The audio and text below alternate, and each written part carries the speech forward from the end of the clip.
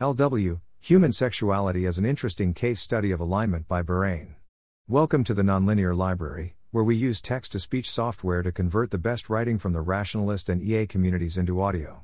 This is Human Sexuality as an Interesting Case Study of Alignment, published by Beren on December 30, 2022 on Less Wrong. This is cross-posted from my personal blog. Epistemic status, mostly interesting questions. Here I want to bring attention to what I think is an extremely impressive case of evolution's ability to align humans in the wild, the development of human sexuality. Reasons why this is an interesting thing to study from the lens of alignment, and why it is a highly non-trivial accomplishment. 1. Evolution has been very successful here. Almost all humans end up wanting to have sex, and typically with opposite gender partners, in a way that would result in children, and hence IGF, in the evolutionary environment. 2. Sexuality, unlike many other drives such as hunger and thirst, is not something built into the brain from the beginning. Instead, there is a sudden on switch around puberty. What happens in the brain during this time? How does evolution exert such fine-grained control of brain development so long, decades, after birth? 3. It is mostly independent of initial training data before puberty, i.e. evolution can ignore a decade of data input and representation learning, which it cannot control, during a time period when the brain is undergoing extremely large changes, and still finds a way to instill a new drive highly reliably. 4. It seems to occur mostly without RL. People start wanting to have sex before they have actually had sex.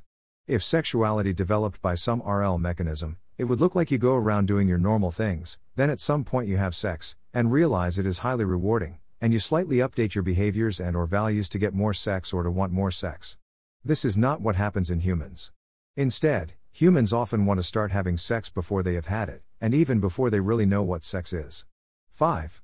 Evolution has solved some variant of the pointer's problem to get humans assigning high value to both a previously unknown and mostly non-represented state, i.e. you don't usually have a well-represented sex concept before puberty, as well as also translating this desire to specific other agents in the world, such as crushes, hot people, etc. This is done, presumably, in an entirely genetically mediated way without requiring specific experience. 6. Sexuality is, usually, a very strong drive which has a large influence over behavior and long-term goals.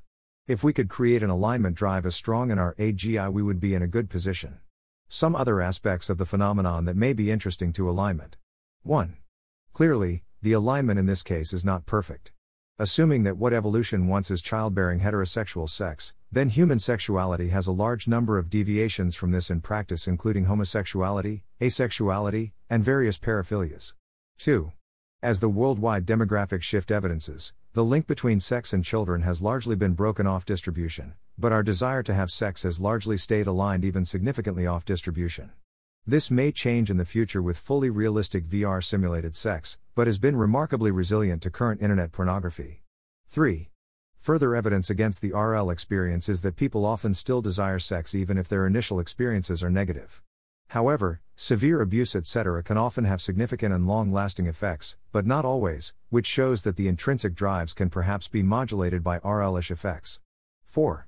Specific sexual behaviors can be significantly influenced by culture and hence by environmental training data. This means that strong intrinsic drives can still be modulated by experience somehow, probably by shifting the representation of the concept being pointed at by the drive. 5.